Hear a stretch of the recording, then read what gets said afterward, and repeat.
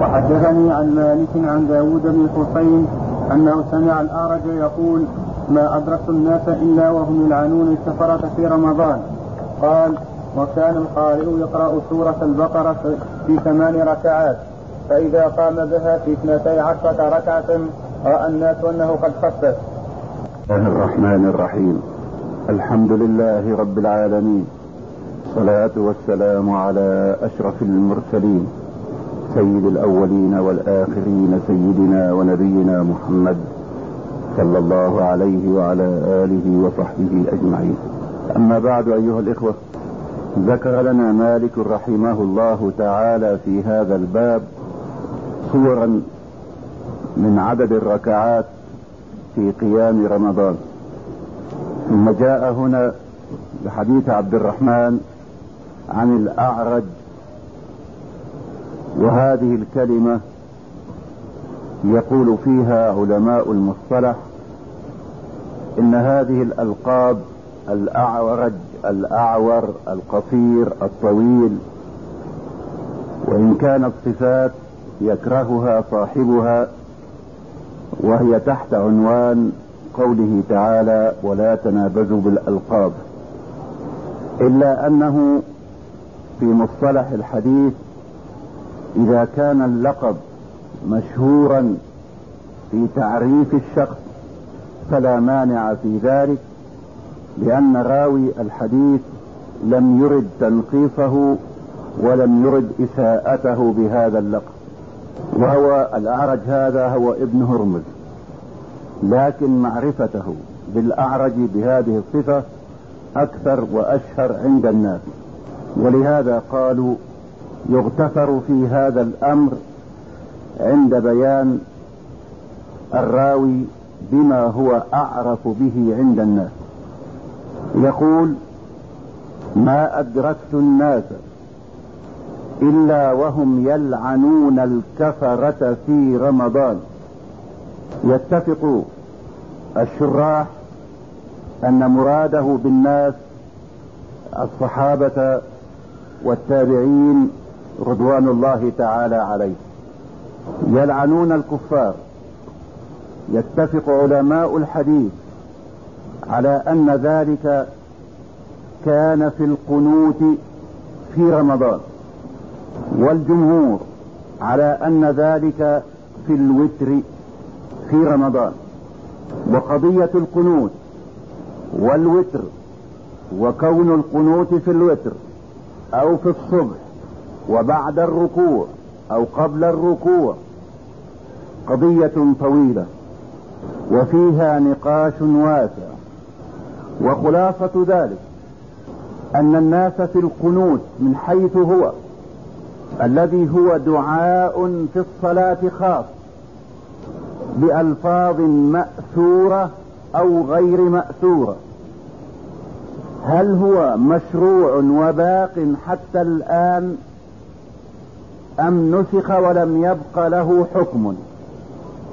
فالجمهور على أنه موجود ومسنون وباق، والبعض على أنه انتهى وانقضى ونسخ.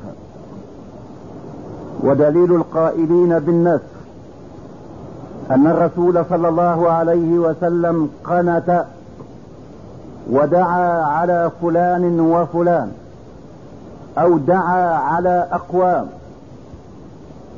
وقد تسمى في بعض الروايات رعل وذكوان وعصية في قصة مشهورة، حتى نزلت الآية الكريمة: ليس لك من الأمر شيء، كما يروي ذلك البخاري. فقالوا تلك الآية نهي عن دعائه صلى الله عليه وسلم عن فلان وفلان، فيكون القنوت قد انتهى بسبب الآية. والجمهور على أن القنوت باق موجود، ولكن القنوت ينقسم إلى قسمين: قسم يسمى قنوت النوازل، وقسم أعم من ذلك.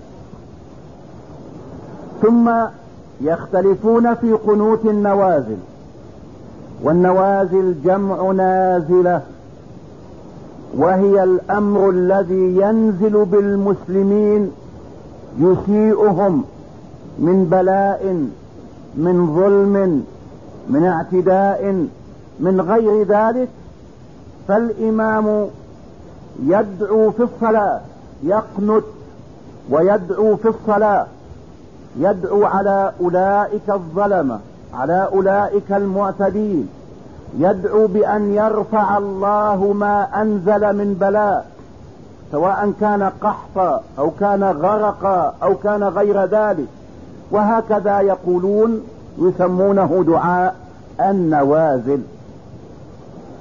ودعاء غير النوازل دعاء برحمة ومغفرة وهداية، كما سيأتي إن شاء الله عن الحسن بن علي رضي الله تعالى عنهما.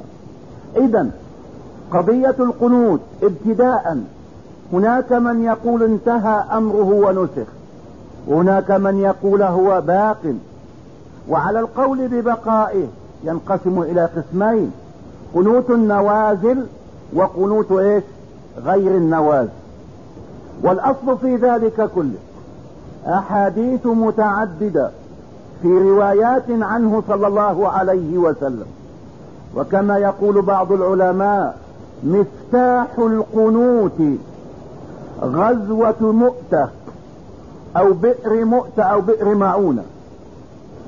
جاء رجل إلى النبي صلى الله عليه وسلم وهو من سادات العرب، يلقب بملاعب الأسنة، فعرض عليه النبي صلى الله عليه وسلم الإسلام، فلم يبعد ولم يقرب، ثم عرض على النبي صلى الله عليه وسلم أن يرسل دعاة إلى قومه يدعونهم إلى الإسلام. فقال صلى الله عليه وسلم: إني أخشى عليهم من قومك. قال: أنا ضامن وجار لهم. فجهز النبي صلى الله عليه وسلم 40 رجلا في السنة 4 من الهجرة بعد أحد بأشهر، فذهبوا، وفي أثناء الطريق نزلوا على ماء، فعلم بهم المشركون في الطريق، فجاءوا وأحاطوا بهم، أو استصرخهم بعض الناس، فامتنع أهل القبيلة من أن يجيبوه، لأنهم أعطوا عهدا بحمايتهم، وأنهم لا ينقضون عهد ملاعب الأسنة في جوارهم. فذهبوا واستجاروا بقوم آخرين الذين جاء ذكرهم: رعل وذكوان وعصي. فجاءوا الثلاثة القبائل وأحاطوا بال40 رجلا، فقاتل الجميع حتى قتلوا جميعا إلا واحدا. فلما بلغ النبي صلى الله عليه وسلم خبرهم حزن عليهم حزنا شديدا، وكانوا من القراء، أي طلبة العلم ودعاة الإسلام. فأخذ صلى الله عليه وسلم يقنت شهرا في الصلوات ال5 في آخر ركعة من كل صلاة. وجاء بعض الروايات التنصيص المغرب والعشاء، وجاء بعضها الظهر والعصر، وجاء بعضها الصلوات ال5، يدعو على هؤلاء الطوائف الثلاث: رعل وذكوان وعصي. ثم بعد ذلك كان إذا وقع بالمسلمين غزاة أو مقيمين نازلة يقنت صلى الله عليه وسلم، فكان يقنت ويدعو للمستضعفين أن يخلصهم الله.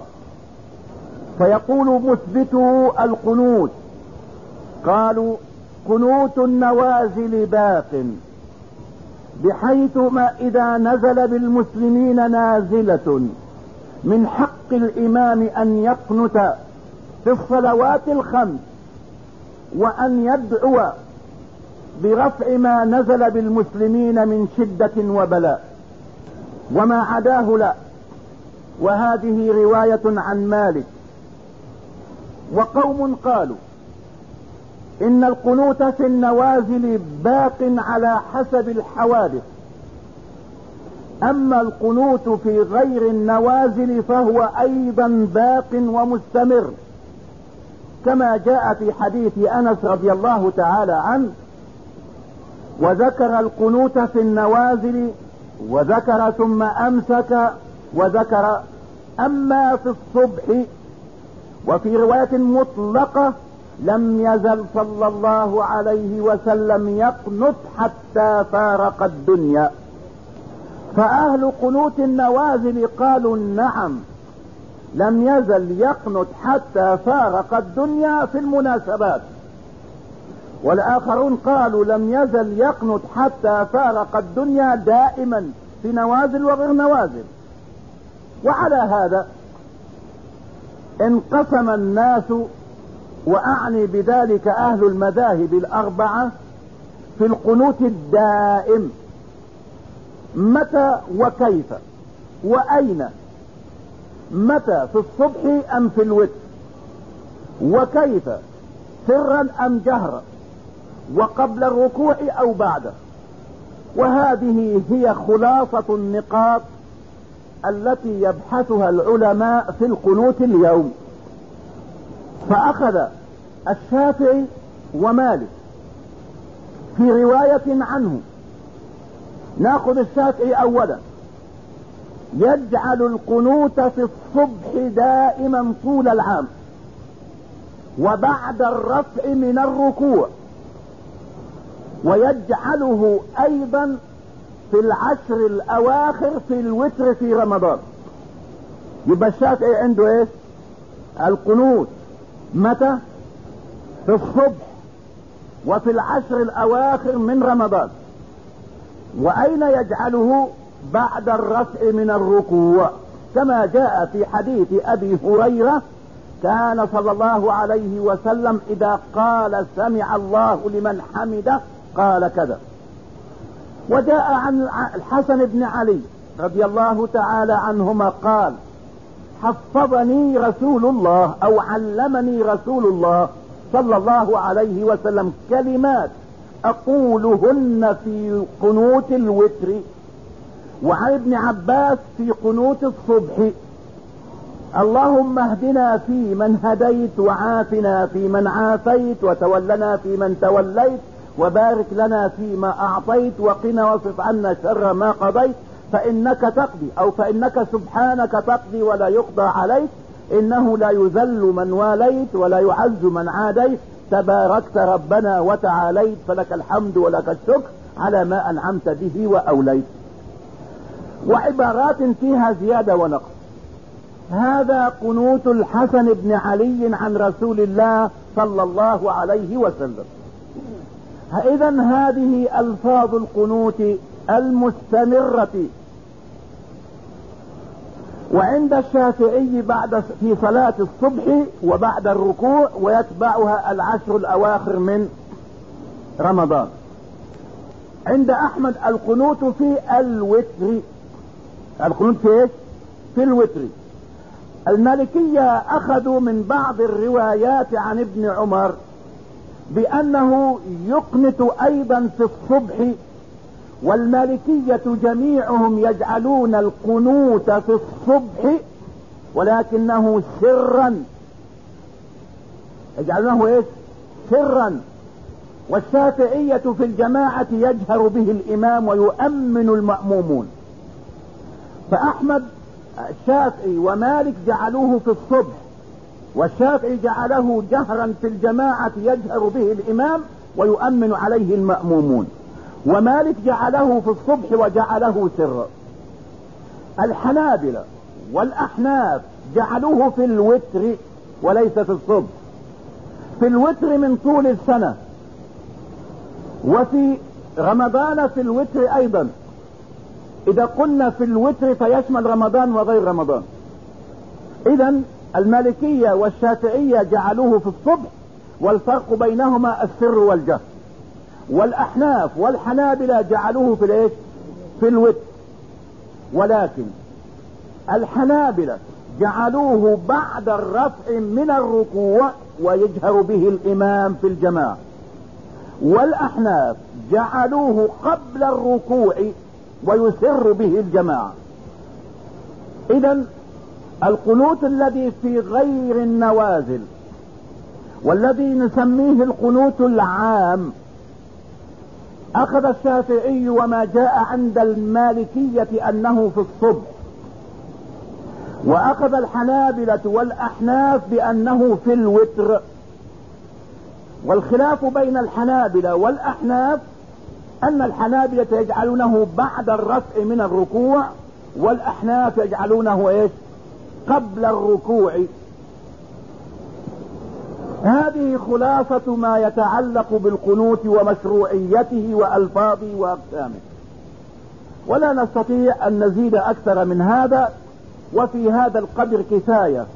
ومن أراد من طلبة العلم التوسع في هذا المبحث فليرجع إلى الكتابين نيل الأوطار للشوكاني والهدي النبوي لابن القيم، هدي إيش؟ زاد المعاد في من هدي خير العباد.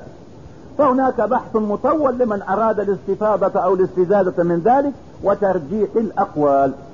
إذن في رواية الأعرج هنا أنه أدرك الناس يلعنون الكفار، هذا هو القنوت وهو في رمضان، ومالك يثبت ذلك هنا، بينما سيأتي فيما يتعلق بصلاة الوتر وفي آخر كتاب الصلاة يأتي مالك ويذكر القنوت في الصبح أو القنوت في الصلاة، ويأتي عن ابن عمر أن مالك يقول إن ابن عمر لم يقنت في شيء من الصلاة.